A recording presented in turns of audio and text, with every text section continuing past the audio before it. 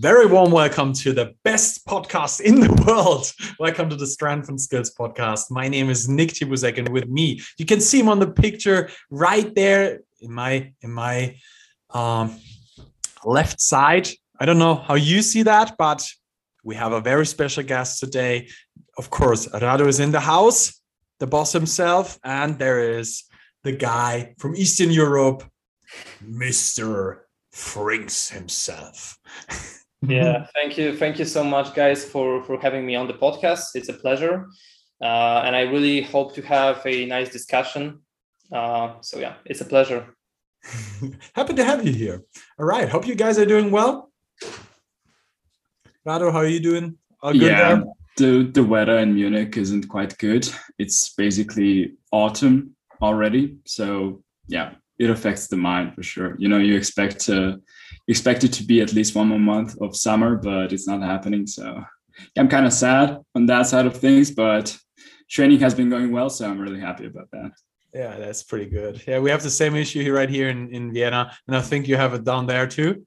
Yeah, actually the same thing in Warsaw. So, you know, like it's funny because I came from Slovenia. Right now I've been in on little vacation for 10 days. Yeah. And, you know, I got back and I was like, you know, it's so hot right there. And I just got back and here is just, autumn, like Rado mentioned. So, yeah, so definitely a difference. But, you know, it's interesting. I was always kind of I liked this weather, actually. You know, I'm more of a fan of colder climate, let's call it. So for me, it's all good. For me, it's all cool. Same for me. I'm an autumn guy. I love that, actually. I'm very much for that. So for all those people who may not know you, now we know Mr. Frings is an autumn guy and he lives in Warsaw. So what should we need to know about you? Can you tell us a little bit more about you? Yeah, you basically know the most important stuff at this point, but I'm gonna talk about some other stuff. So, you know, most people that are not familiar, probably the best way that I can describe myself would be currently calisthenics content creator as well as coach.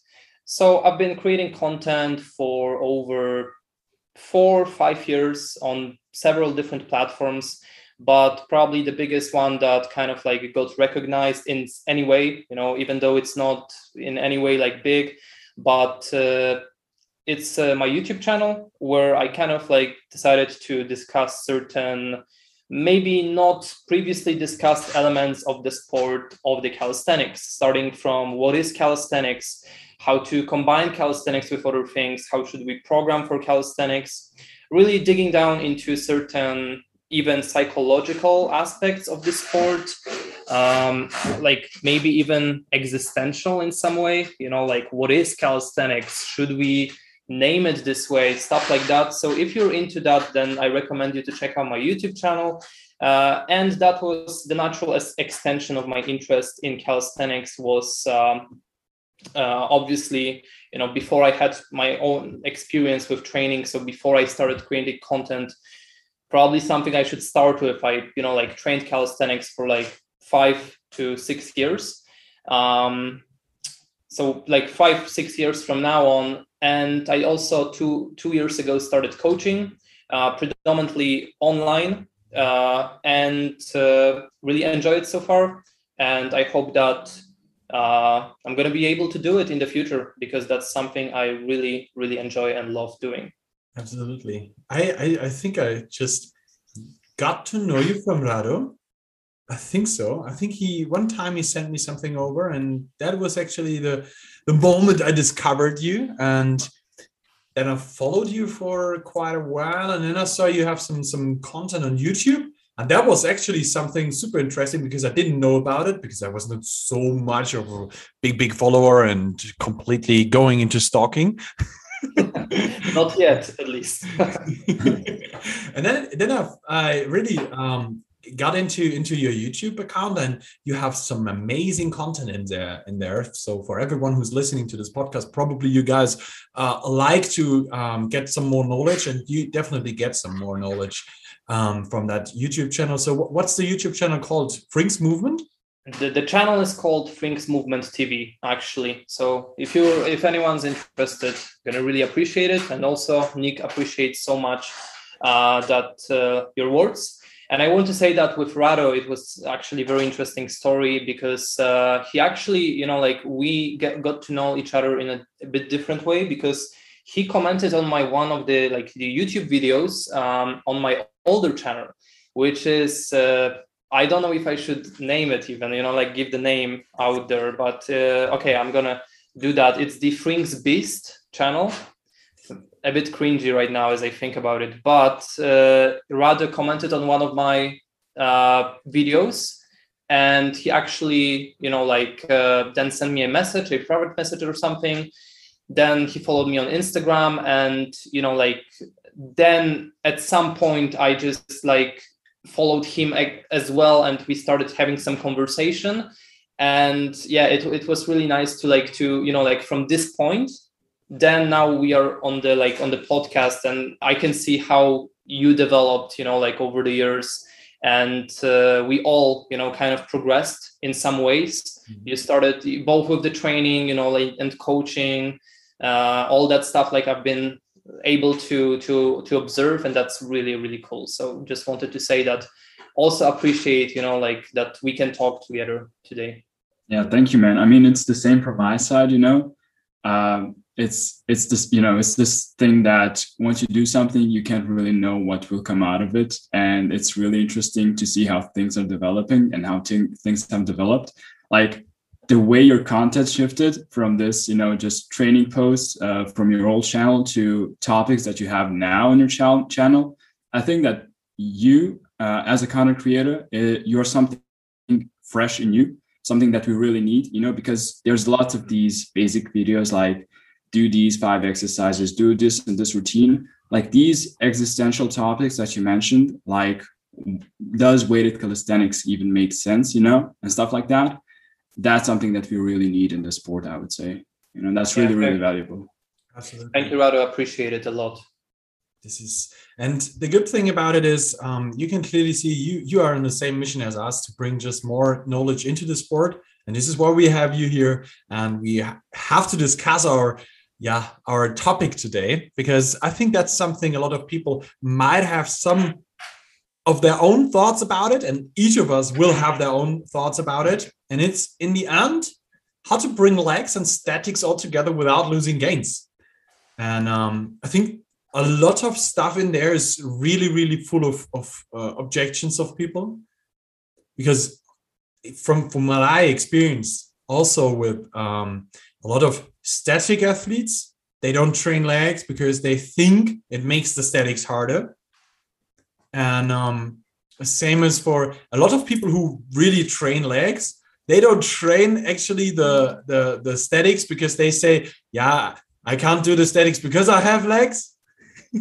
I used to be one of them.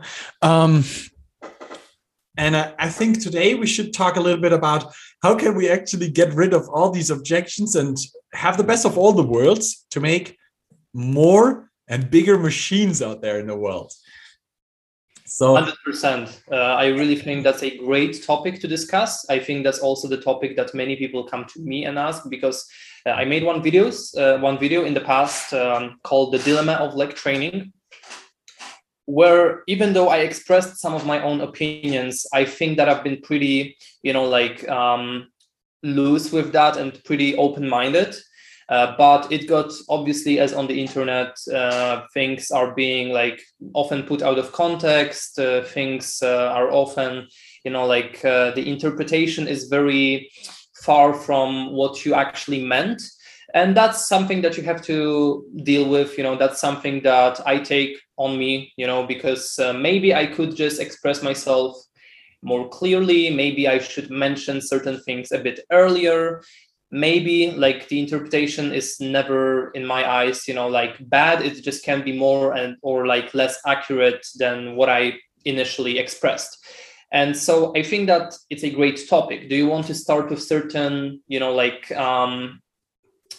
thing that you previously wanted to, or do you want like every single one of us to kind of like tell you something about it?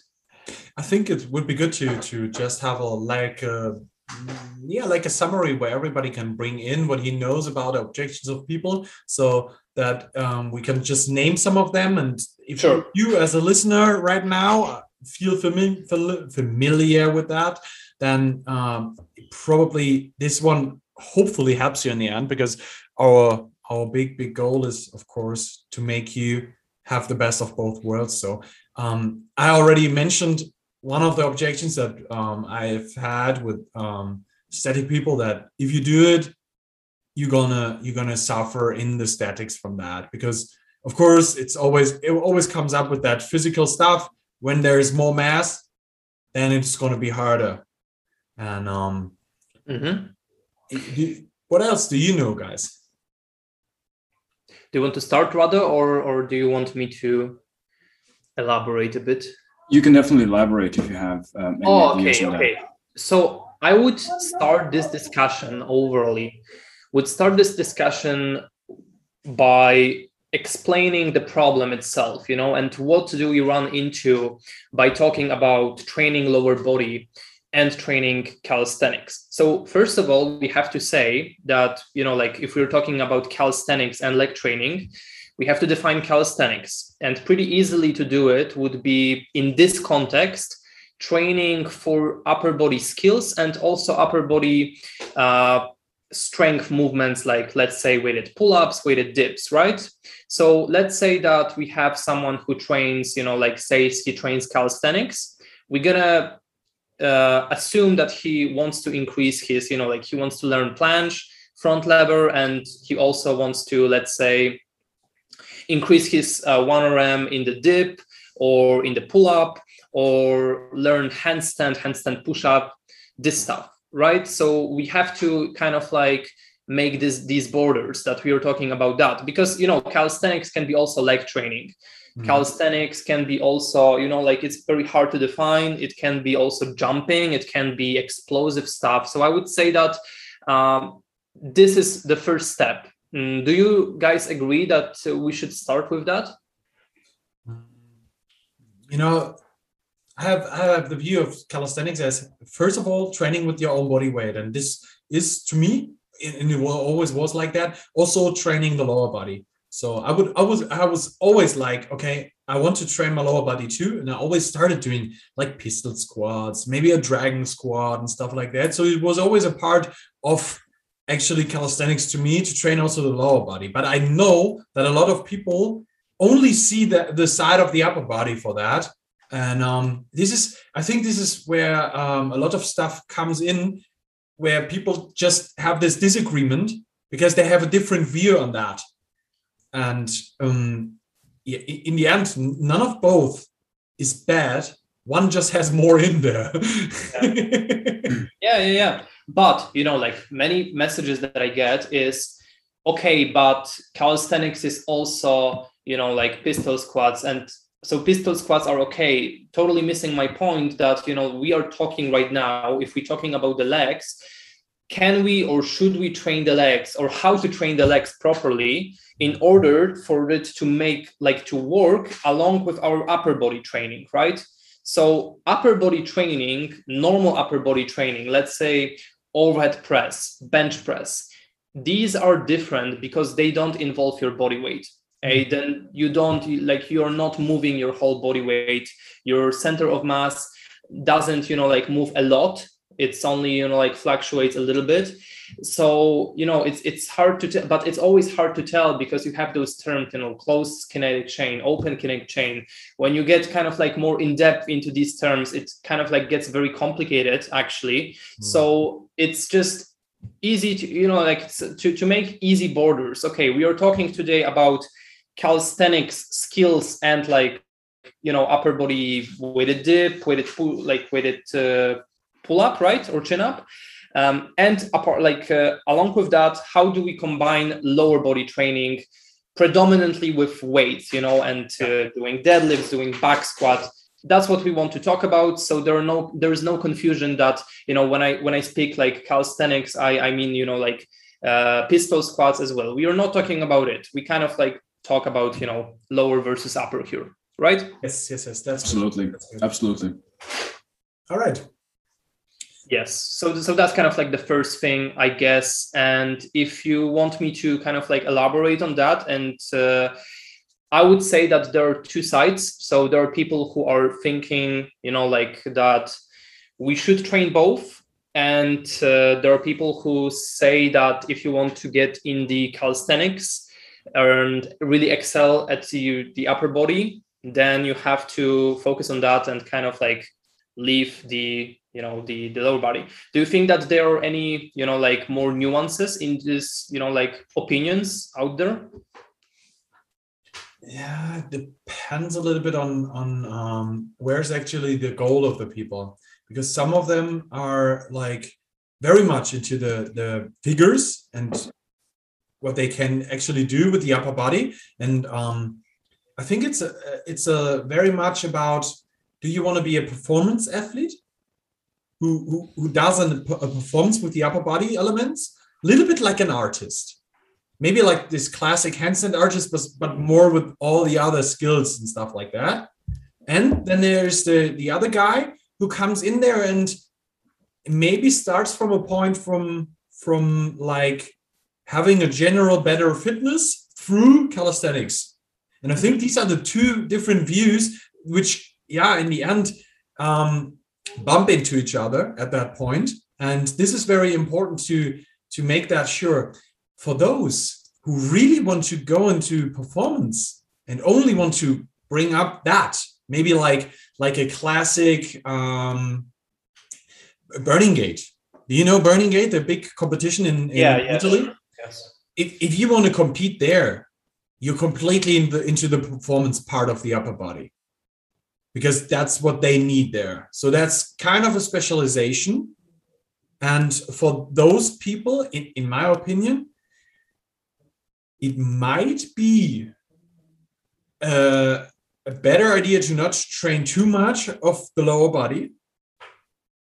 But I always have this one but thing in there, because in my opinion, it makes for the general health, it makes always sense to train a little bit of the lower body too, not too much, but a bit, to make sure to be able to stabilize your spine, to really be able to involve the glutes, right, for some static stuff and stuff like that. And of course, in general, to stay healthy, because if you have a fucked up back, from whatever that can be, maybe you had someone moving and fucked up your back, you probably can't train a lot anymore. And that's something we should definitely avoid at that point. So in my opinion, it's always the general health thing. It's always something also the very specialized guy should think of, at least to a certain degree. Very excellent point for me, this. So as we established what is calisthenics and, what we want to talk about, in which context we will be talking about, calisthenics today, I think exactly this is what we need next. So establishing where people come from, what goals they have, right? So you have the person that trains for the competition, and what should this person do? We have the person that does, he wants to just train for himself, doesn't prepare for any sort of competition, but he's mainly interested in the skills, he wants to learn planche. That's basically what I'm coming from. What should I do, right? How much component of different stuff should we have there? And also there are people who wants to be overly strong, right? But I think that we should focus on these two aspects on the right, because we are talking about people who are not sure if they should train their legs and what benefit that may give them. So let's just make the borders. We are talking about these people who wants to learn the skill. One of them is specializing competing. Should he train his legs? The other one, he's training for himself. And what are the differences between those? How should we program the training? So do you guys want to maybe start with what are the negative sides. We should like kind of have two sides, right? Like what are the negative sides potential of training legs for these people? What are the positives? And kind of like then bundle them together and maybe make certain assumptions and then talk about how we should approach it. So we have the most of the good, the least of the bad, right? Mm-hmm. So I think I already had a little talk about it. Rado, what is your point of here? I would like to start off with the bad side of things, potential bad side of things. So you definitely shouldn't like underestimate the fatigue aspect of lower body training, especially if we are talking about heavy barbell training for the lower body. That certainly plays a role in the aspect of fatigue, and you have to account for it within your training program, because otherwise your upper body, even though it might not seem, that it has an effect, it definitely has an effect on the upper body. And yeah, sooner or later, if you don't account for it in a proper way, your progress in the upper body might suffer. So yeah, just this increased fatigue, especially because it's quite centralized. It's not so localized as with upper body training. It goes basically to the full body, and this could be one potential issue for people who don't structure their training in a proper way and overdo it with the lower body thing. Yeah, I do agree. And this is one of the things that people don't really talk about when it comes to the negatives. Everyone is focusing on the other stuff. And so I'm going to talk about the other stuff. But this is the excellent point, training resources, basically, even from the training organization standpoint, if we are talking about, like training split, it gets much heavier to kind of strategically plan out training week if the athlete wants to seriously. And it's important to talk that we talk about serious leg training, like we talk about heavy deadlifts, heavy squats, we're talking about some serious, like some, not like doing, 3 sets of pistol squats or something. We are talking about, like creating real volumes to create the results. And for that, we have to take into account. It's going to be centralized fatigue that if you're going to train your, like planche the next day, you will feel it. You will definitely feel, your posterior chain will play a massive role in your performance in the planche, no matter at which level you are. This will come into, like exercise selection and stuff like that. But, just by knowing that, also the overall training volume that you can do will be automatically lower for the upper body that we can do throughout the week, because now you essentially have to recover from more stuff. This is where people come, and they ask, like, okay, I train, 5 times a week, but I have these 2 spare days. Maybe I should include some flexibility or running. Like, what should I include? People always ask, what should I add? Maybe like the real question is if anything is like, should you even like consider that? Should you not consider maybe going the other way and taking stuff out that is maybe unnecessary for your results? Because even flexibility training, if we talk about flexibility that is kind of like focused on gaining flexibility, we talk about, let's say some active dynamic flexibility or like long time stretches under the load, even that will add up on fatigue. Even that, lower body training, squat with, like 150 kilos for many reps, this will put a lot of strain on your like recovery during the week. So that's the first constraint, right? The second I'm going to add to it is the obvious one, is the body weight factor. Legs are like the major, this is like the place where most beginners will see, like the massive weight growth over, like when they start, for example, squatting, that's going to put a massive weight on their frame. It's not bad, but from the standpoint of calisthenics, something that is relative strength, we have to take that into account. Okay, you're training your legs right now, you're starting to train squats. Now you're going to get the weight in your glutes, in your, like quads. These are major muscles. Adding, like some weight in your bicep, tricep is not even comparable, or even chest, it's not even comparable with the lower body. I think the biggest muscle, like volume wise in the upper body, is the delt, right? But it's, like if you're going to compare that with glutes and how much weight you can add up, that's a massive difference. So body weight, you weigh 70 kilos. Now you weigh, let's say 75. What you're going to do with that, right? And the third kind of factor is where you put this weight. This weight that you put will be massively, changing the proportions of your body. If we are talking about serious mass gaining, obviously, someone who's going to gain the weight in the quads or in the glutes will notice that, his center of mass will go down. Center of mass going down, meaning most horizontal skills like planche will get harder leverage-wise. That's just the physics, Adding weight, for those of you guys who are listening who don't, really get that, try doing the front lever and do 3 basic tests. Even if you cannot do front lever, 3 basic tests for you. So first test, take ankle weights and perform like the hardest progression that you can do with the ankle weights and measure the time if you can do it, Now do the same progression, but add the same weight on your belly and repeat the progression. And the last one, ask someone to very gently, don't hurt yourself, but very gently put some pressure on your forehead while doing the front lever.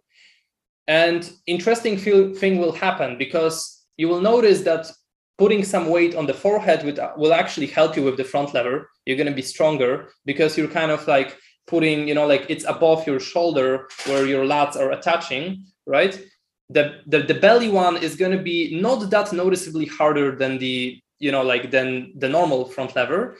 While the one with ankle weights, there is a big possibility that you will not even be able to do it. And that represents how, different kilograms don't mean the same in, we have to think about where we put those kilograms. Lower body training will put the weight down. So in this leg direction, right? Putting weight on your calves will make it, will make it harder than putting it on your chest or on your lats. So these are the primary, 3 factors that I would talk about. Do you guys think of any more factors that are there? Now, if you ask me, I think you summed it up perfectly. Pretty much. I would have some points for the other side, but not for the negative side. So in the end, we can definitely say, okay, we have the fatigue factor, which is one side, the central nervous system definitely gets more hit by barbell work. And this is pretty easy to explain, because barbell work is a little bit more work for the body to stabilize the spine in the end.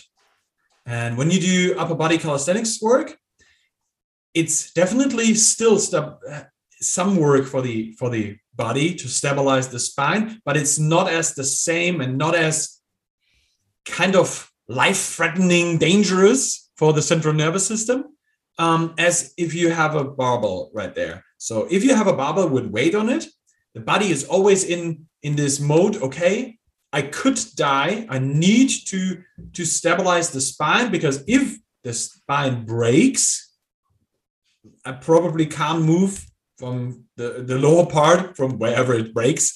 And so that is always a dangerous situation for the brain and for the body in the end. And this is why the central nervous system always gets so fatigued by that, because it has to focus so much. And of course, it takes a lot of energy from you, because there's so much muscle involved into this from all over the body, not just maybe on one point or something. And this is very important to mention here, because that's the point where people make the most mistakes at that point, because that's what you need to manage there. And Rado already got into that a little bit.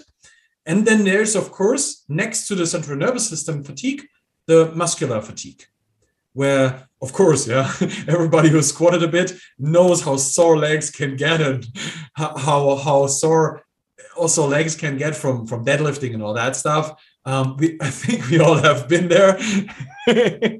And that's the point where I don't need to talk too much about it, but that's of course something that also is involved into this. And then comes your point in, if you gain mass, and there's something a lot of people very much underestimate.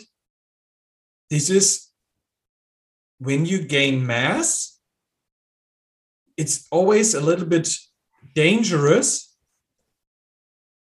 to think too much about it, because of course, when you gain mass on the, it will not be too much.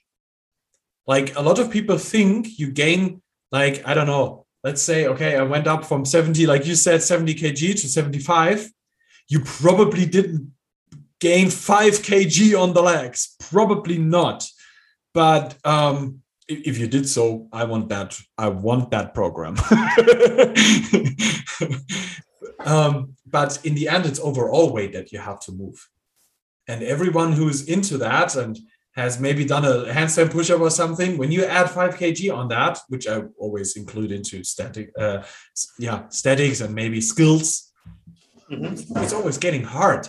The heavier you get, the harder it gets, of course, because you add weight to a movement. That would be like, okay, you added like 5 kg on your OHP, same like if you gained 5 kg, then you added these 5 kg to your handstand push-ups, and it makes things harder. And of course, the physical leverage, is that the right word?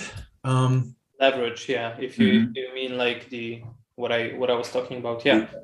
And of course, where the weight is, it makes it harder. People have to consider that. On the other hand, this is actually a point where you know Dennis Piccolo from Stenix. We always discuss this because I always say, yeah, Dennis, do you really think I grow that much on the legs and in such a short amount of time that it really makes such a difference from week to week? From a scientific way of how much you can actually gain during a certain time, it wouldn't be possible. And this is where it gets so interesting, because I've seen so many athletes that actually said, I started training legs and my statics immediately suffered from it. How is your experience with that?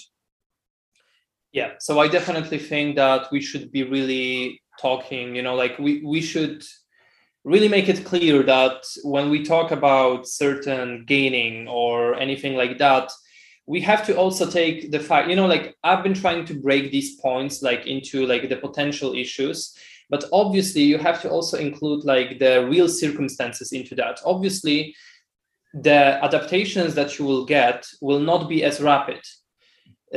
So if someone says that, his statics got immediately worse after starting to train his lower body or his like back squat or anything, I would say that it is either psychological after watching my video, or is like I put him in the nocebo, or but for real, it was mostly the first mechanism. It was the training resources. He was exposed to the new stressor that his body was not used to before. And yeah, obviously, if you like the same week you started training planche, even a bit sore, your glutes, like your overall muscle like activation that you can produce, and your performance will suffer, and you will feel worse. Your static, holds are very connected to the to the fatigue, like the isometrics. So if you're training like the planche hold, this will suffer. Your technique will suffer because lower body is also involved in it. And I think that, no, it is impossible to, immediately suffer the consequences of lower body training when it comes to the second mechanism. These are quite gentle, But if we are talking about the athlete that is preparing for the competition, and at the same time he's going to train really seriously, and we were talking like 3 years, 4 years, then yeah, 4 years of training lower body and 4 years of not training lower body, that makes a difference. Mm-hmm. That does make a difference. Overall, the weight and the training resources collected over this time that could be spent somewhere else, mm-hmm. these make a difference. We cannot really like say how much. Yeah. We would have to see certain, like paper on that, but we can just, assume that it's the amount that we can, that makes people to, makes it fair to question it and makes it fair to discuss it. Absolutely. I would even say, that's just a theory of me, that if you train less legs, you have less stress on the central nervous system. That can make your cycles go longer. So maybe like from an athlete who had like 4-week cycles and then a deload, yeah, it can turn up to maybe like 7 weeks and then a deload, which comes to less deloads during a year, which leads probably to a little bit more gains in that. Solid point, yeah. I could think so. I mean, I have absolutely no data for that, but I mean, to me, it's very logical. So watching it from that view, I think it's also important that I say that because I'm the one who always says, train your legs. Sure. I agree with that. And also like with the data point, like, because we don't have, like the clear data on that or the clear, like, evidence, I think it's very hard to gather this kind of evidence because it is so multifactorial, like there are so many factors that are individual, like the person can really excel at, like training. So it would be hard to conduct this sort of thing, like where we could see how lower body impact the performance of like calisthenics athletes. Probably, like much, there's a lot of just speculation and, experience coming in a way, or personal bias, which I really don't have any currently, like I really don't. But I think that we should just talk, like with knowing that we have to kind of like base a bit on the experience and on what we think, and based on, like the years that we've been training ourselves, training other people, because that's really what matters from the standpoint of training, like from the athlete. If we have some data, we're gonna do part 2 at some point. Love to hear that. So another thing that comes in here should be what is maybe the pros for training legs, maybe even for the static people. And I would say one very good pro is, till a certain degree, training legs for maybe something like hip thrusts, stuff where you learn to use the muscles that you probably need for the statics. Stuff like, okay, we need better recruitment of the glutes. We may need better recruitments of the hammies. Maybe for those who struggle really straightening the legs, maybe they should learn, okay, that's a straight leg and this is done by the quads. And sometimes people need to learn this to really get the feeling for this movement. And I think in that case, it can really make a lot of sense to bring that in, but only until a certain degree for that person. So at some point, I would say it can also make sense, maybe for a plancher, to actually do some hip thrusts to get the glutes in. Yes. So what I recommend right now is we kind of like finish talking about the negative points of, so we know what are the negative points of training legs for the sort of calisthenics athlete, static person, like you call it, so these are, to summarize, these are training resources, both central fatigue and muscular fatigue. So like the soreness and, like the muscles that are involved in the skills. These are two things. Third thing is the body weight that over the years can be accumulated, like higher amounts, like of body weight will probably make it harder for us to perform body weight skills. And fourth is the placement of the body weight, of like the adding, like the center of mass sort of, that will mainly express itself in the skills like front lever plunge, skills that are horizontal, where we have, like these are the skills that are very leverage based, and where we have the weight matters more than, let's say, in the muscle up, handstand, push up. So these are like the 4 factors that we kind of like have, right? And now let's go into the positive things that we can gain from the leg training, and let's address, like from both sides, from person that is training for the calisthenics specifically and for himself. Rado, maybe you can again start on your point with with certain positive aspects of the leg training, and then we're gonna be elaborating. Yeah, sure. I have an assumption, and it's important to know that this is just an assumption and nothing proven, which goes both for the competition athlete and the person training recreationally.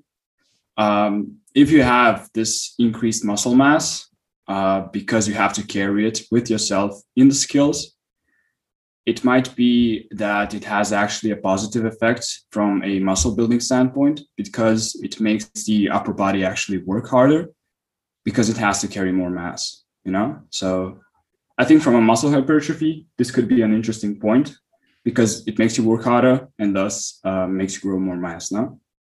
Mm-hmm. What are your thoughts on that? Yeah. This is one that I really did not think about, but this is very good good point for the people who are training, for themselves. And their main goal is, okay, I want to learn the planche, but at the same time, I want to look good. And at the same time, I consider lower body training, and he listens to the podcast right now, and we're going to make him decide.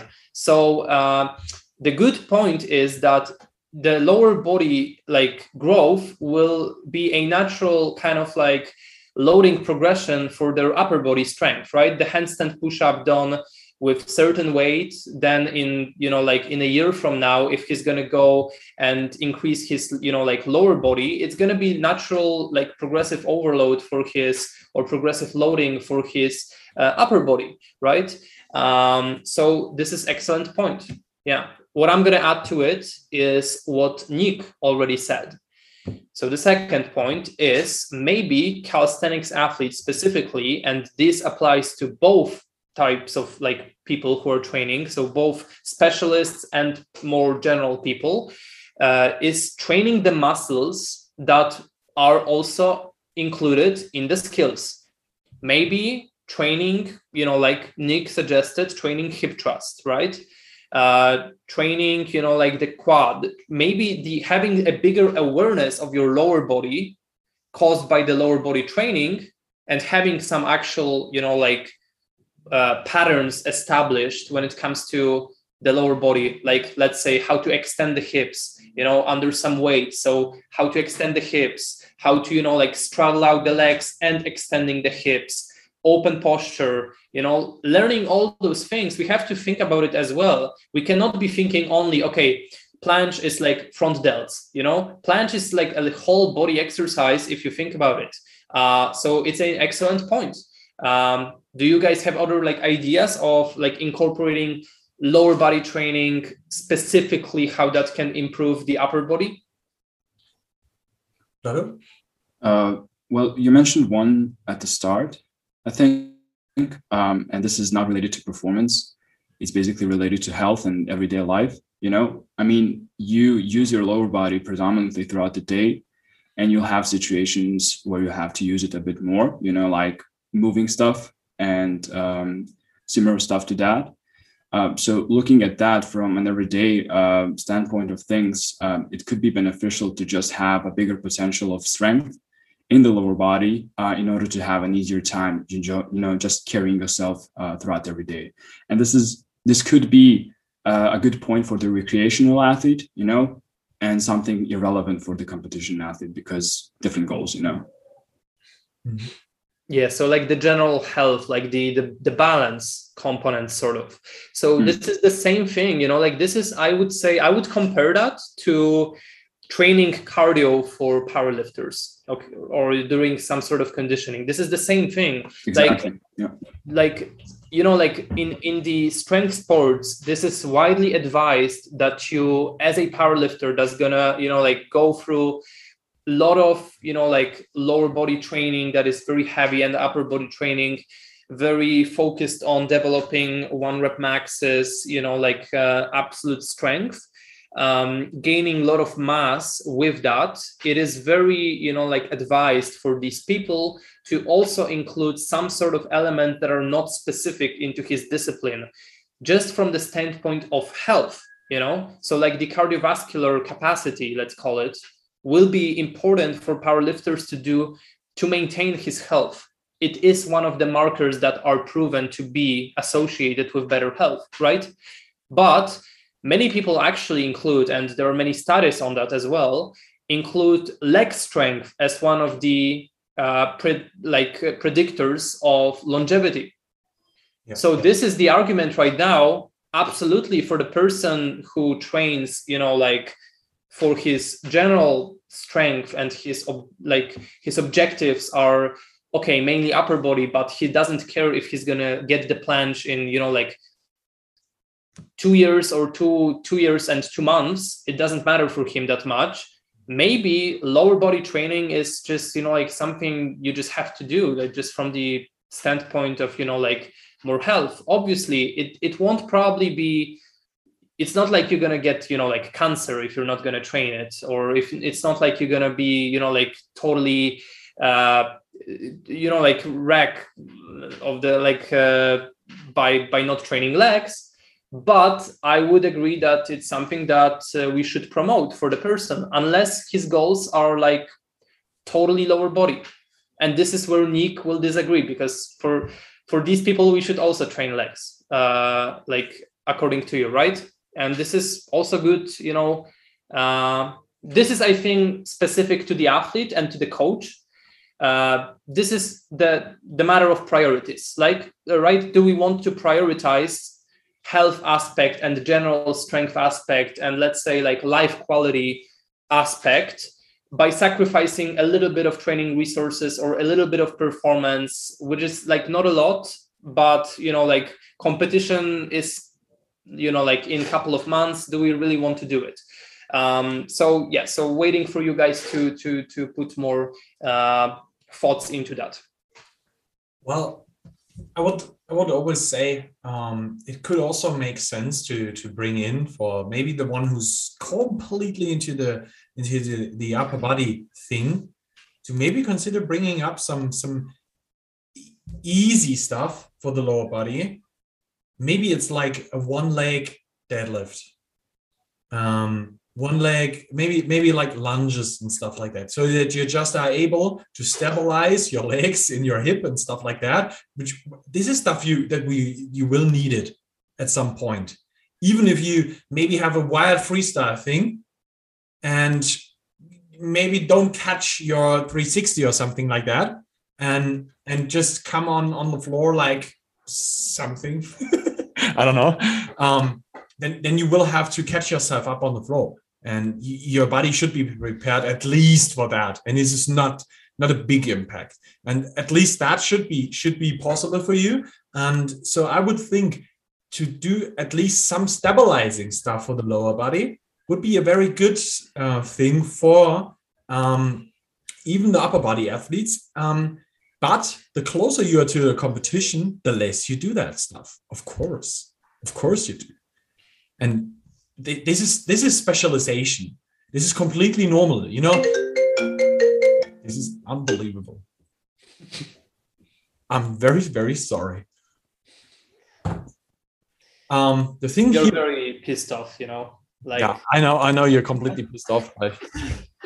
This is actually the issue, that when you have an Apple product, when you get calls on your phone, your fucking MacBook rings. Yeah, I do have the same stuff. Like I do have, you know, like many like devices, and it's like really your phone is ringing, your Mac, your MacBook, everything starts, like your whole like house is starting to ring, right? It's all connected. Yeah, so I get it. I get the struggle. So you can, like let's get to the specializing. Yeah.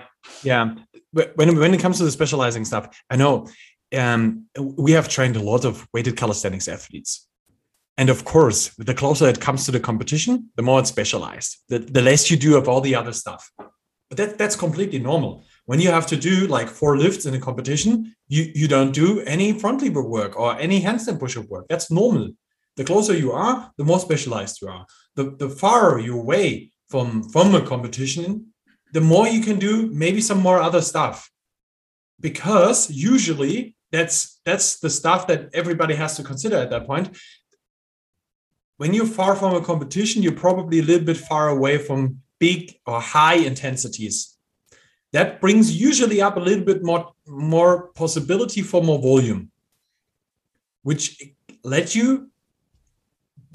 give you actually the chance to bring in more other stuff that you probably wouldn't do when you're close to a competition. And this is where you have the chance to incorporate some other stuff, like maybe for the one who's completely into upper body training, maybe bringing in some lower body stuff. And it can make absolutely sense. Yeah, so let me start by saying that I really love how this discussion kind of like is rolling, because we really started with some basic stuff and we get to the like meat and potatoes of this discussion, which I really love. So we already know, so I'm going to be kind of like the summarizer, okay, of the segments. I like it. So we already know what are the negative sides of training lower body for calisthenics athlete or for person interested in static moves or bodyweight moves. Okay, we know that. We know what are positive sides. To summarize, these are the general health and safety.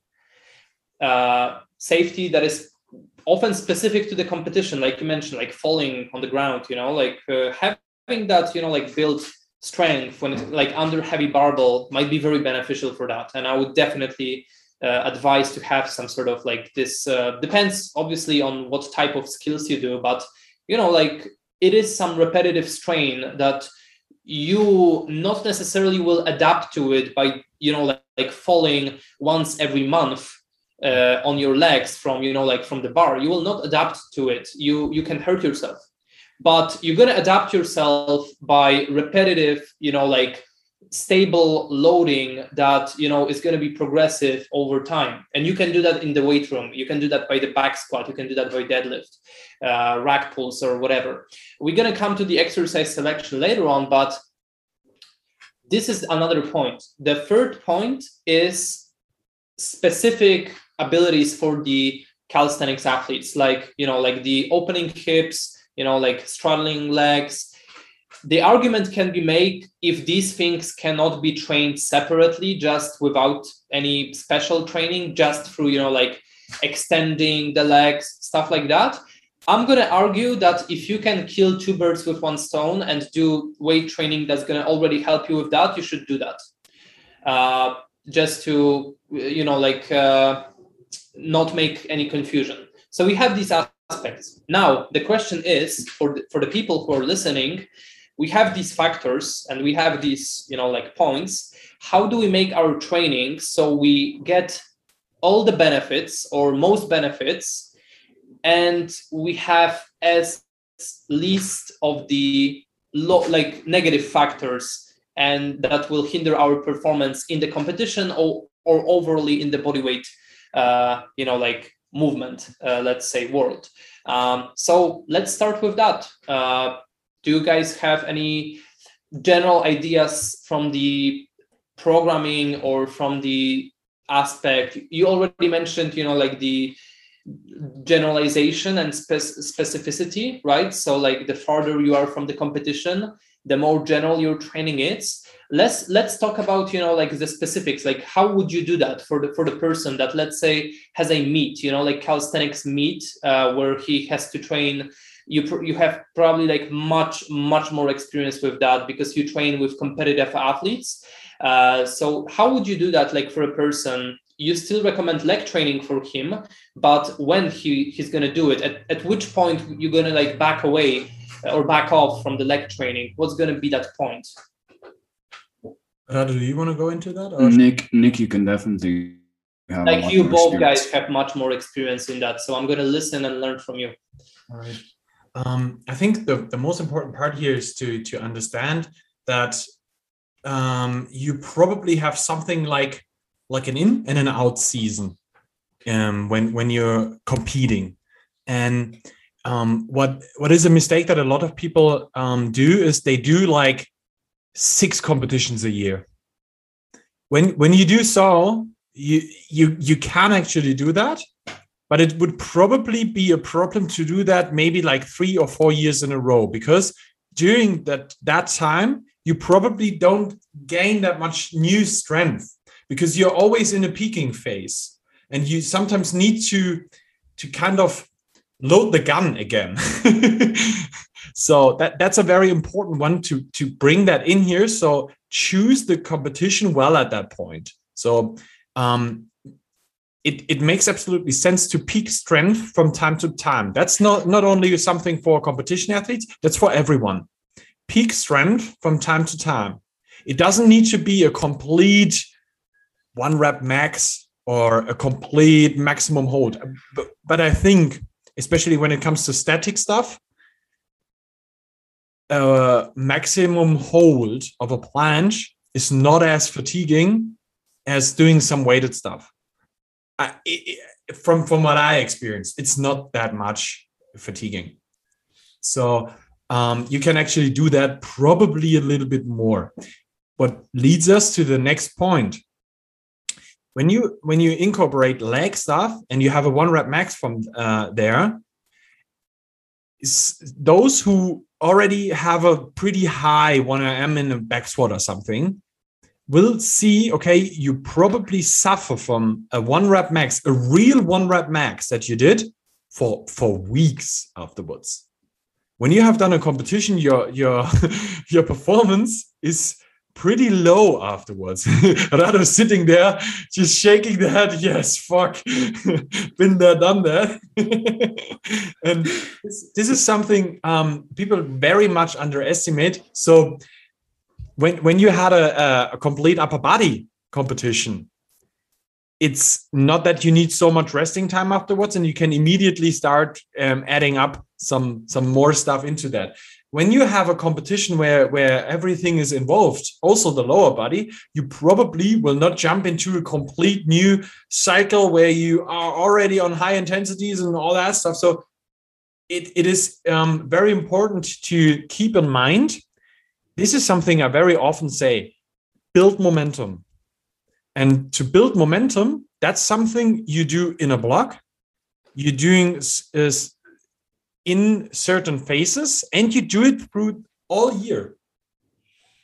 And that's very important to understand, that you can actually plan out a year by adding up loads of volume. So you are able to handle a lot of workload from this big ball that you have right there. You make this big ball, you press it and press it and press it. It's like a snowball. The harder you press it, the more icy it gets.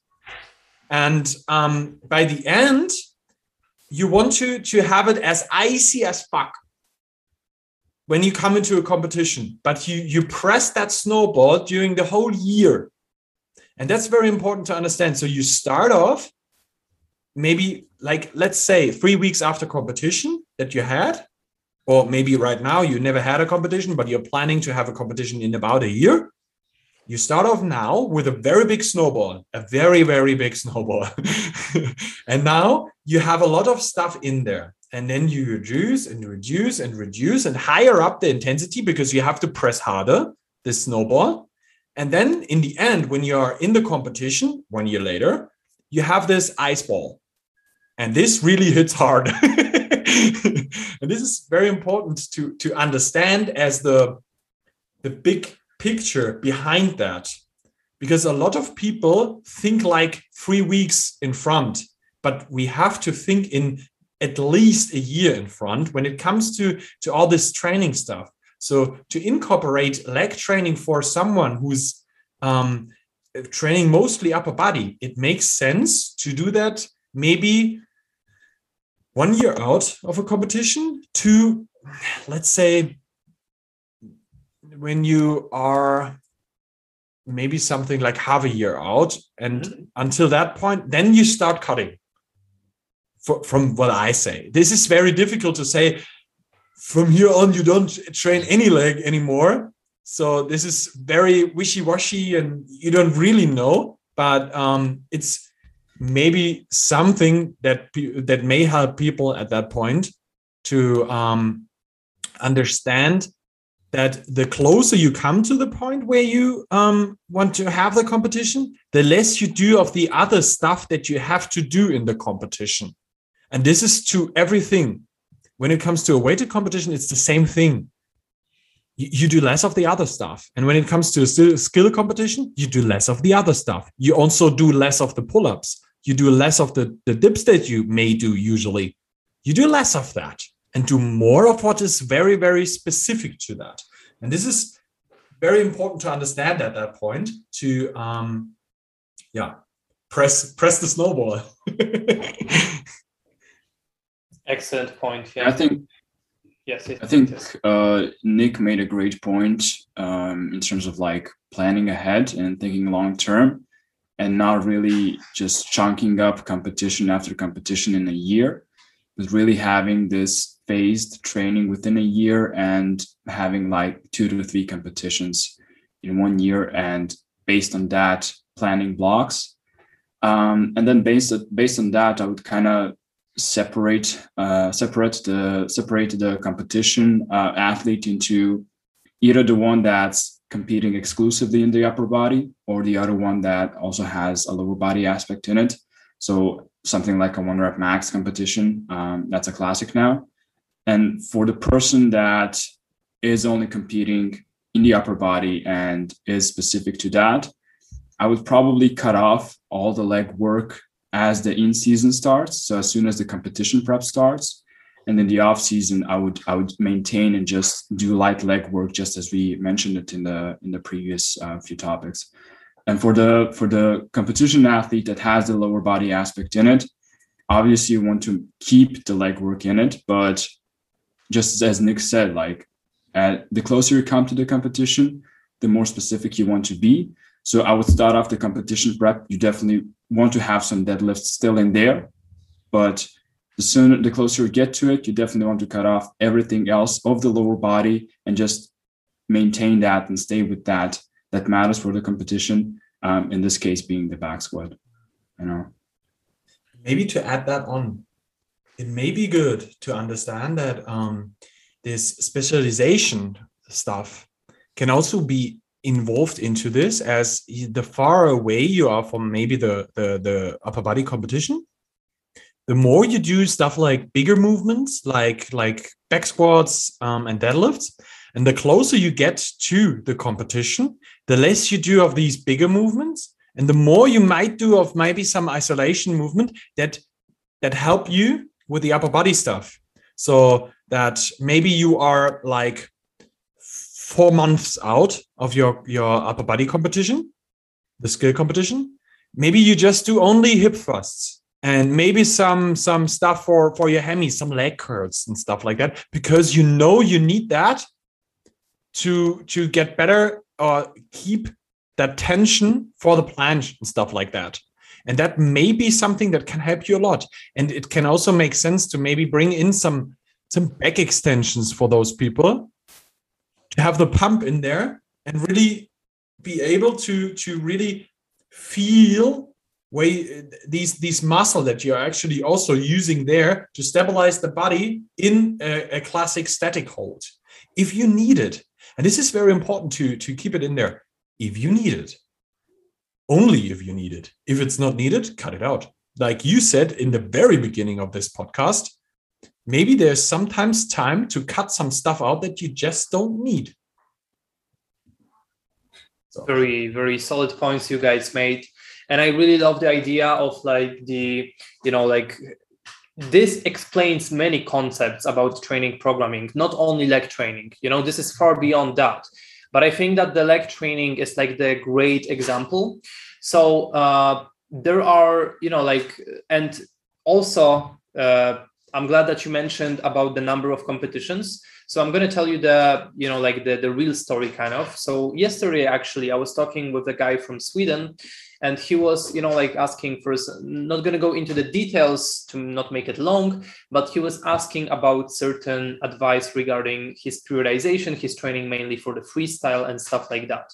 So basically, when I saw his year plan, it was just 1 month competition, 2nd month little break, competition, break, competition, seven competition during 1 year, which is a lot, which is like, and this was like the starting point of the whole discussion. It was like, if you are in the stage where you, I don't know, are like 20 years old, whatever, but you want to be a better athlete, you want to build yourself for being a better athlete, you have to get into the mindset of building and not performing only. So let's say that this person was, he was struggling at some point, he was struggling with the planche and front lever. His static skills, he's very strong, but he's been plateauing for like a year or two, because and the main issue was he was still in that mindset like of a novice, which is like, train, you're gonna train what you want to learn, do it, the next week do it again. You cannot go like that all the time, especially if you have so many competition. You have to get back a bit and build up, your base, your general kind of like your analogy of that ball, right? You have to start with that and gain the momentum and specify as you get closer. But how are you going to do it if you have 8 competition on your way? So what I said to him, and what I'm also going to express like for this podcast, my idea is that if you want to compete so much, and I still think that, there can be psychological benefits of competing a lot, which is like, handling the stress more, knowing the people, knowing your competition, being a bit more, in groove when it comes to like competing, being more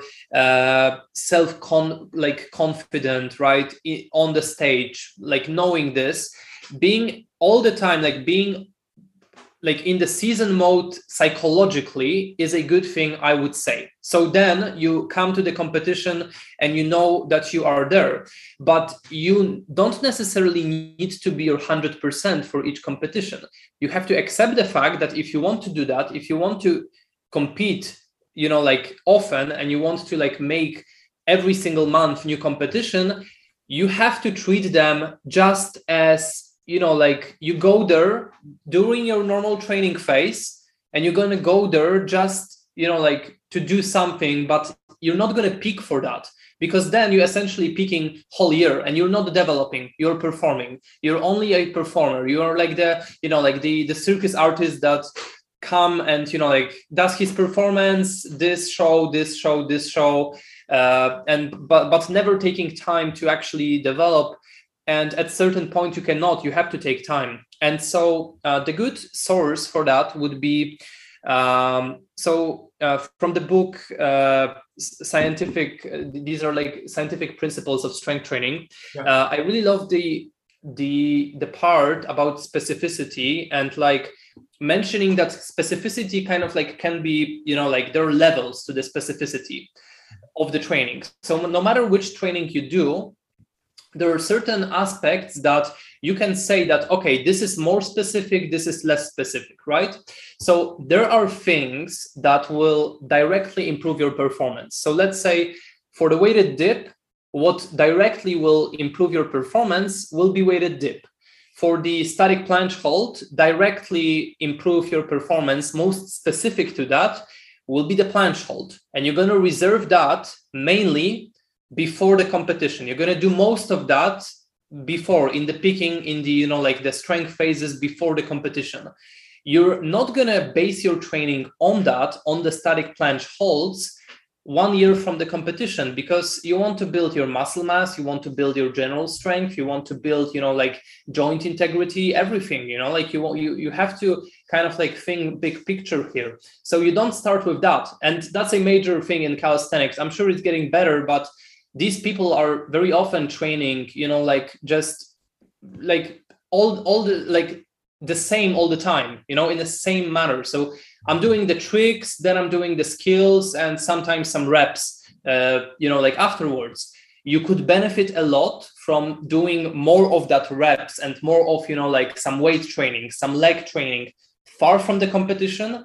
And then when it comes to actually displaying your strength, that's where you want to do more of that. So, for instance, in the book, they are talking about the 4 levels of the specificity. And I'm sure you have many great resources for that. But the second level kind of is training that generally supports the performance. For things like planche, I would say these are things like, like muscle mass in the shoulder blades,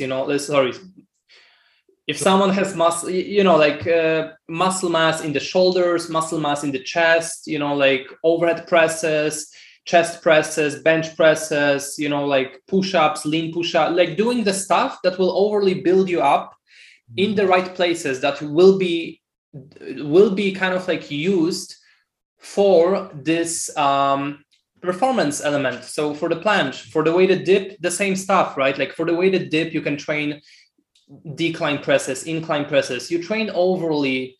If you're far from the competition, you do all that stuff. You train your tricep, you train many things, but you also train your technique, you still do that. You still train the weighted dip, but it's not like you're not focusing on that entirely if you're 1 year from the competition. And then we have the 3rd level and 4th level. The 3rd level is something that will rather not improve your performance specifically in that, like aspect that you want to improve. It's rather like it doesn't make any, like contribution to that, but doesn't negatively impact it as well. And the 4th factor is something that negatively impacts your performance. But what people don't understand is that these still can be included in the program, because while they don't support, like the example would be cardio for powerlifters. Okay, it doesn't support you, it makes it harder, but it makes you healthier. So in a long scheme, like if you can compete for a longer time, if you're healthier, I think that's the bigger goal. Like I think that's something that everyone should strive for. And so the good thing with training legs is that it carries major benefits, health benefits, and just life quality benefits that for most people I would advise like to treat them as this 3rd/4th type of specificity that is not specific to your performance, but you still include it from the other factors. Okay, if you don't compete in back squat, you don't have to focus on that as much. But for most people, yes, I would still advise you to do it just from this, like health standpoint. Not if you have competition in 2 months from now, like you, Nick, mentioned, right? And this is the first problem. This is the first problem of these people, that they're training.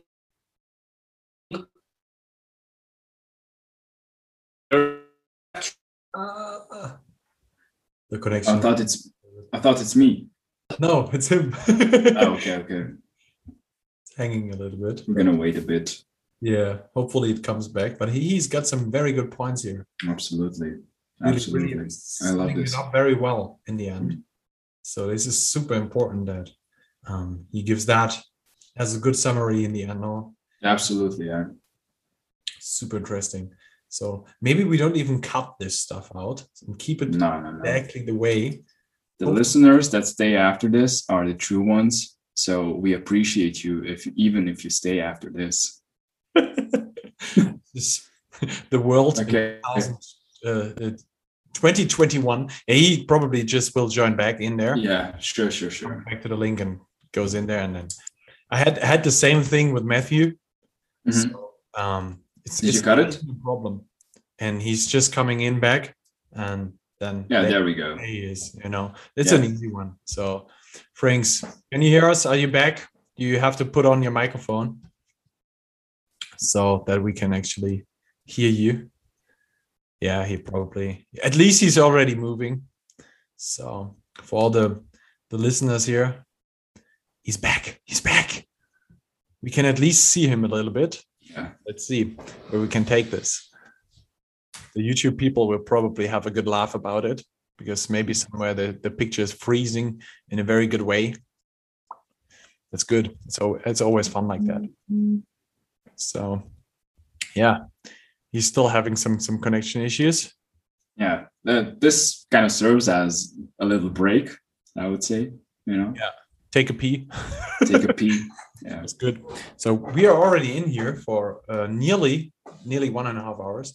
Oh, really? Yeah, we're in here. So wow. that's well. But actually, I really like how this podcast is evolving, because Franks is also coming from a little bit more. Hey, there he is. You need to turn on your microphone, man. Now, talk something. Yeah. Good. Okay. Sorry guys, it's because of my connection. I don't know what happened. So I don't know where was I when I stopped. Talking. Still a little bit difficult with this connection. You could turn off the video. Tell me. Or it's cutting me off again. We turn off the video, and then the connection probably is a little bit more stable. We can still hear you. I hope that works better. I don't know. Maybe he can't hear us. Could be. But in the end, to bring that. Maybe. Is there something? So sometimes I can hear his voice a little bit. Yeah, me too. Yeah, there we go. Now you need to turn on your microphone.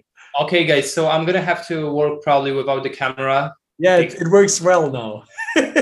Okay. I know it's gonna be hard, not to look at me, but I missed you already. Yeah, the YouTube listeners. So please tell me when did it cut me? Because I want to finish I was finishing my point, but I just don't know at which point it cut me.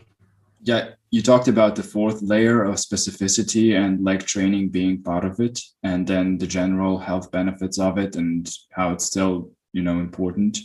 Yeah. So, so to finish the point, so I just say that it starts with the planning of training, and you can include lower body. The excuse, most people will not benefit from that a lot by, doing specific leg training if you're couple of months before competition, but it starts there. It starts with good planning of your training year as an athlete.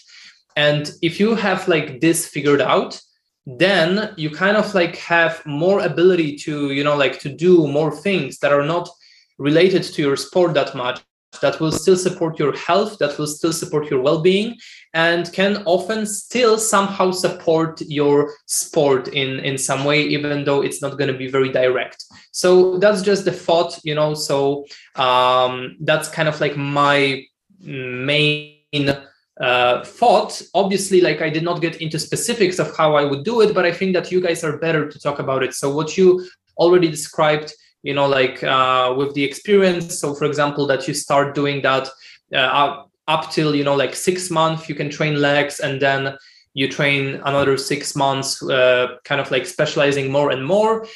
Do you guys have any experience with some other kind of styles of periodizing? Maybe you go through some phases of training where you train your legs. Maybe you include it in the hypertrophy phases, but not, in the strength or technique or skill phases.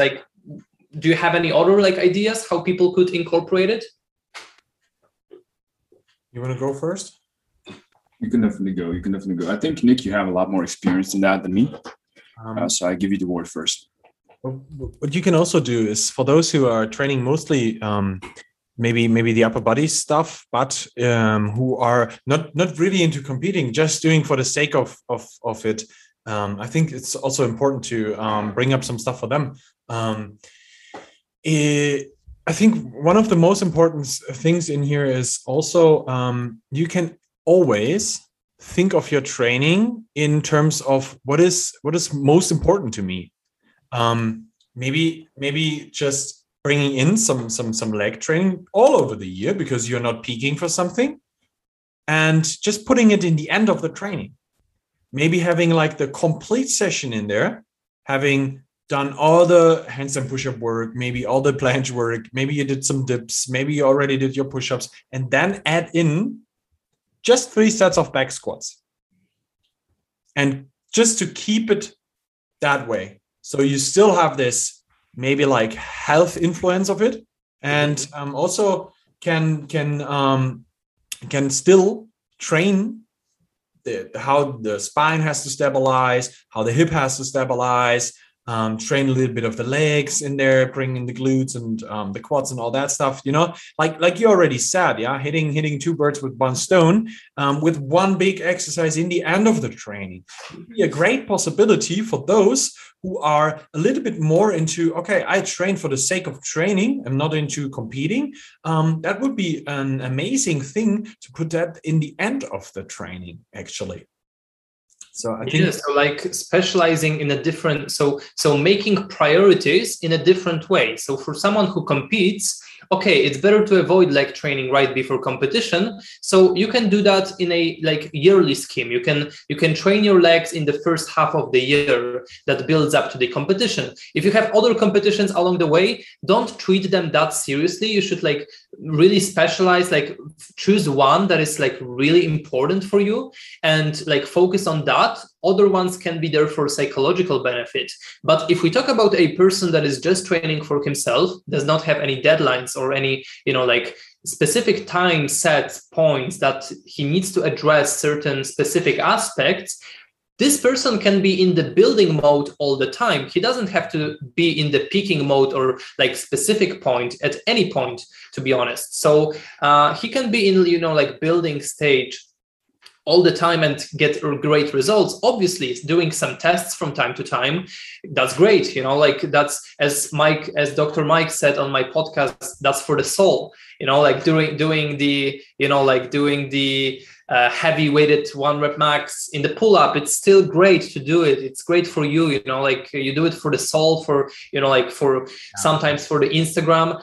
Yes, you do it, but that doesn't, you know, like make you lose, like you don't have to abandon everything else to do that. You don't have to pick for that always, right? So even for the calisthenics athletes who goes with like the classic periodization, like, I don't know, hypertrophy strength, you can include your leg training by, you know, like by in both phases actually, and do that, you know, like maybe at the very end of the strength phase, like abandon it so you can focus on your like only on the skill or do some testing. But most of the time you can train your legs. And also the good point is that you can just, you know, like make these priorities by exercise order, like you mentioned, just doing your legs at the end of the session, or by, you know, like in the weekly scheme, you can do your legs like your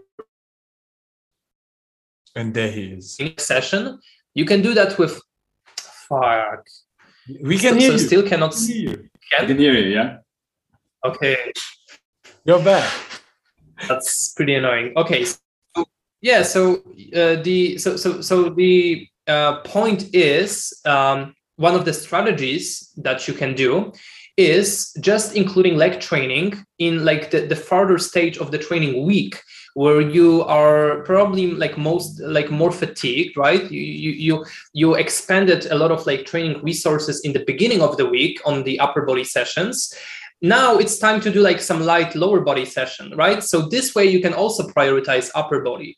You can do lower frequency. You can do just 3 sets of back squat, like you mentioned. You can also manipulate with variations. You can just, you know, like instead of doing, so how we can negatively, how we can avoid the negative aspect of like leg training. Just instead of doing like heavy deadlift, maybe choose some lighter variation of it. Maybe choose one leg Romanian deadlift, maybe choose Romanian deadlift, stiff leg deadlift, something that is that will not make you lift 100, 80 kilos, but for example, like 100 kilos. One of the ways. Do you guys have any other ideas of how we can, manipulate so we can kind of make the negative aspects of the lower body training as low so we can gain the benefits, but avoid the negatives, apart from the variation or like some weekly or daily scheduling? You want to go? Yeah, I think that this is something that's quite individual, and that it requires quite a lot of trial and error until you kind of find out what works for you. And what I would do is just experiment with lots of things and try out these things that we mentioned, putting exercises at the end of the workout, or the lower body sessions at the end of the week, or maybe mixing it up, having an upper lower sessions split, and seeing general patterns that develop over time, and see how you react to certain exercises. For example, a back squat might affect your dip, but it might not affect your planche. And then you draw the conclusion. And based on that, you can maybe program better and over time see, okay, this is better for me. I can do it that way. So it's probably a really, really individual topic that depends on a lot of factors, It can also be the variation that you're doing. As you already said, it may be that maybe a certain deadlift variation might be a good one. And you can also do certain squat variations. Could be a safety squat, could be a front squat, could be anything. I mean, you can also go into machines and do some hack squat stuff, or maybe some leg press. It would be also possible to do so. In the end, you have every possibility to do so. And there are also many possibilities to maybe schedule your week during stuff like that. Maybe you have like 4 days through a week that you train, and then you have 3 days of maybe upper body stuff. Then you have the 4th day where you train mostly legs, and then maybe there are 2 days off afterwards, and then you start off with the new week. Yeah, I mean, everybody is so much into this stuff of I need to put all my training days into 1 week. They are so much into it needs to be in 7 days. Yeah. Your week can also be like 8 days. That's completely okay. Yeah, you can add like the 8th day to the week. It's going to be hard for the social life maybe, but for the training, it can work totally. And, it's something that I also do, like with many clients. We just have like 9 or like 8 weeks, split, because he has like one thing that is constant in his life and that we want to kind of like prioritize around it. So like he's not doing the training on that day. So, okay, so why not to like make your, like, because you don't have any limitations, like apart from that, you can train on Sunday, you can train on Monday. So why not to do, like legs as a part of like one of those sessions, right? Other ideas that I have also, like the general idea is you don't have to look at leg training as like, one set activity, one set thing that you do. It is more than that. It is like the whole, how you do the leg training, how you do, this is the idea of this podcast, is to talk about like the ideas of how you can do that in a way that is not, obviously you won't be, like doing 5 sets of, back squat, 5 sets of deadlift and whole accessories and stuff like that. You don't have to do it. You can do half of that and it's still going to be leg training in some way, and you're going to benefit from that. So prioritizing based on the schedule, weekly schedule, training split, experimenting with different variations like Rado mentioned. So like something may, less negatively impact certain other elements. So you may train back squat closer to this element in the week, closer to the planche, for example, like Rado mentioned. You can do different variations. Maybe you find that Romanian deadlift doesn't fatigue you overly as much, maybe you can do Bulgarian split squat instead of, like some different variation. Just experiment with stuff, see what, what works for you in some longer time. So like couple of months. If that works for you, you can do that. And I'm absolutely up for it. I don't hold on to the belief that you should avoid your leg training at all costs or something like that. You should find a ways to make it work if you want to. I think one big point that is also very important to bring in here is for those who maybe want to do a full planche while squatting 200 kg or something like that, the classic I'm a full package hybrid athlete that comes up so much right now. For those, it's mostly about really managing RPEs in training.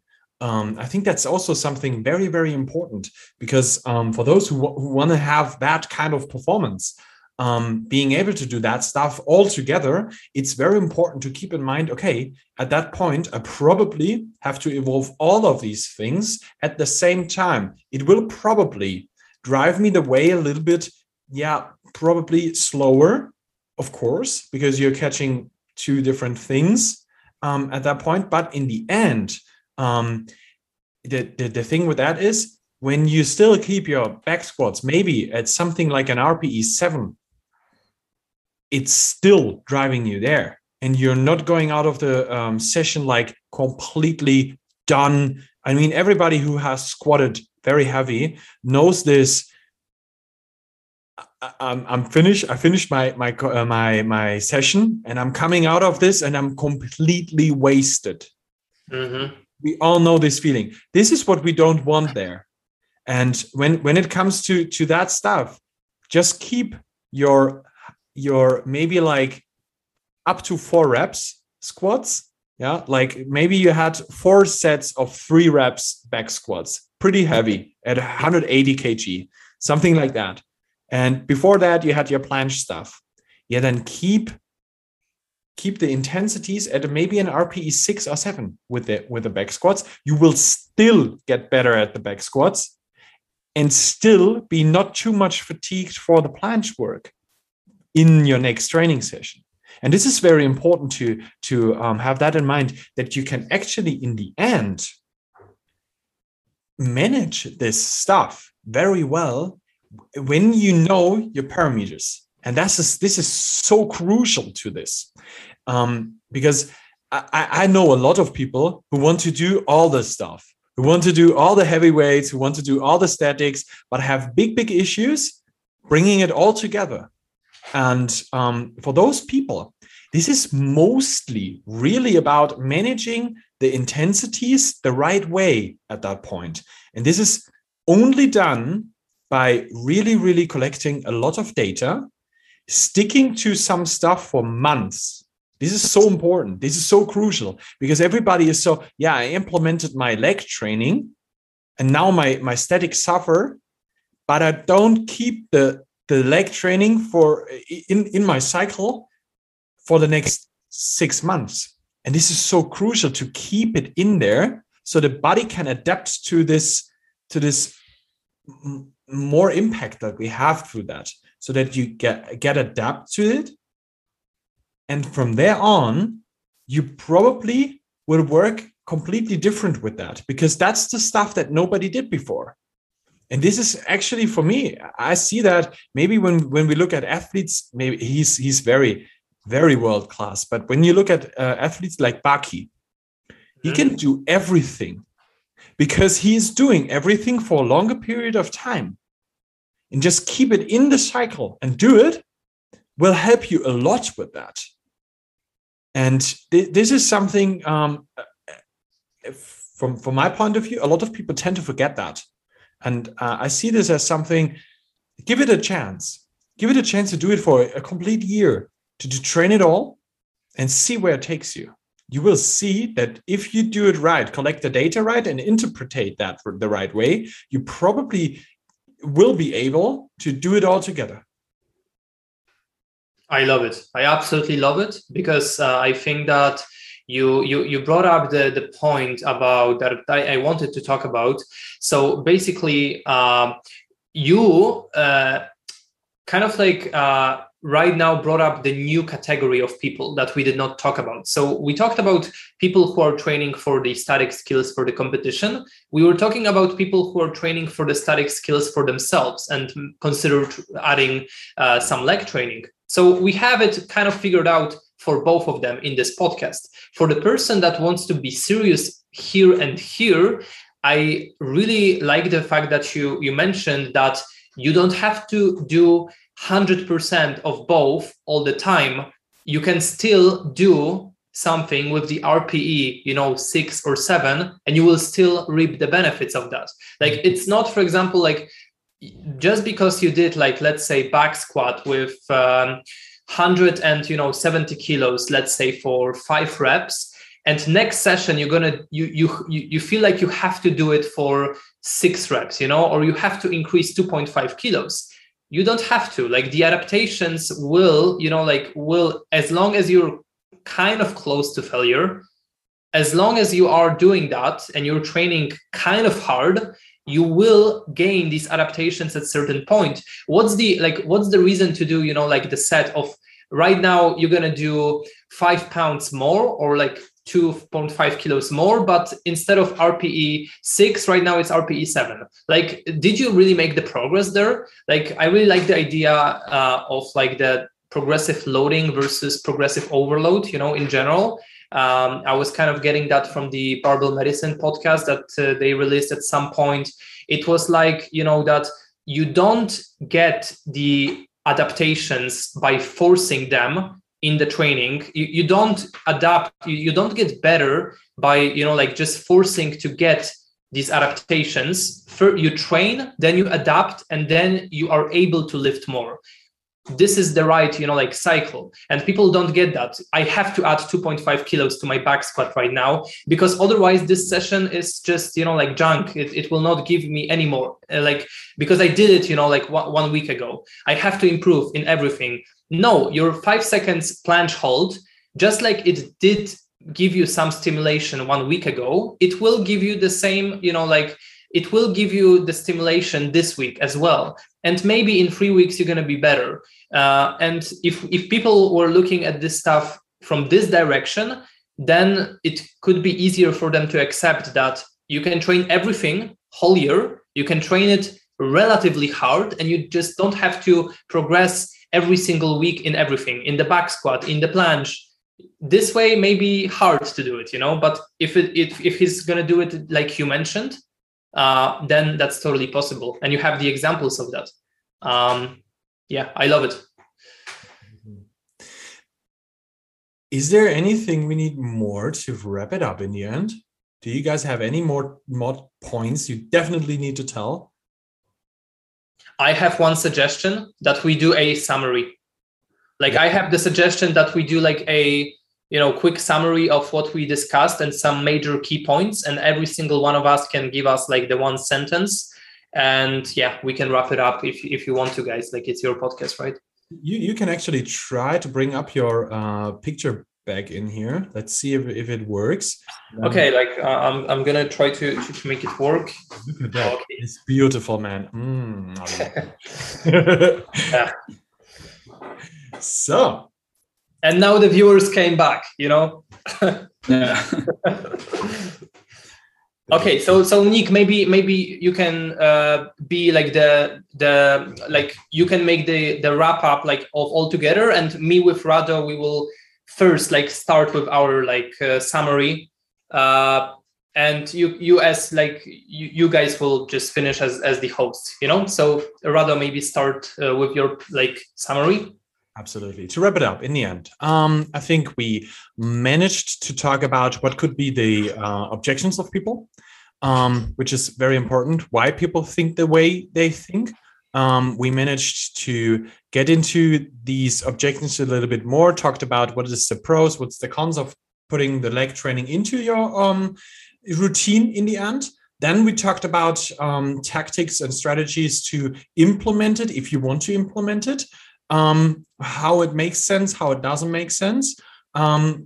we gave some advice on how you can actually really implement it, the way you can actually implement it, and then of course how to implement it for those in the end, because we had 3 different groups of the maybe static athlete, the one who trains for himself, and maybe the one who wants it all. So that's mostly the 3 groups that we talked to. I hope we didn't miss any of the groups. If there's anyone who wants more of that content, can easily bring that up into the comments on YouTube. Bring that up, give us some advice here. And if I forgot something, guys, please let me know. Like, it would be fun if some like powerlifter, for example, like commented, like, I don't care about calisthenic skills at all. What should I do? Or something. Don't do it. And he's listening, like, maybe you should switch, like the podcast to some different one. Guys, I've been waiting for powerlifting only for whole, like 2 hours. What should I do? Like, I want to only increase my back squat. Yeah, should I train calisthenics?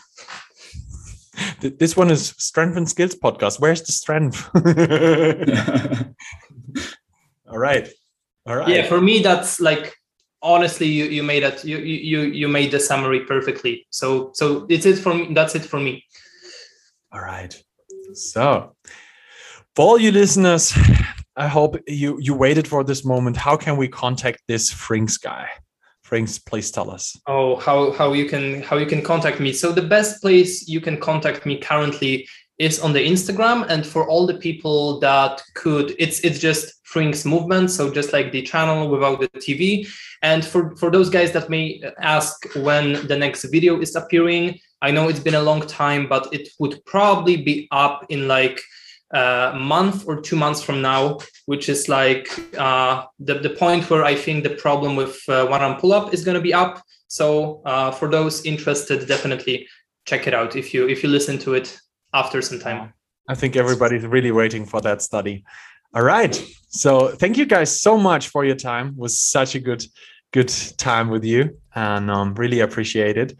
Hope you guys had some fun with me too. For sure, Nick. It was awesome. And Rado, like, it was a pleasure to talk with you guys.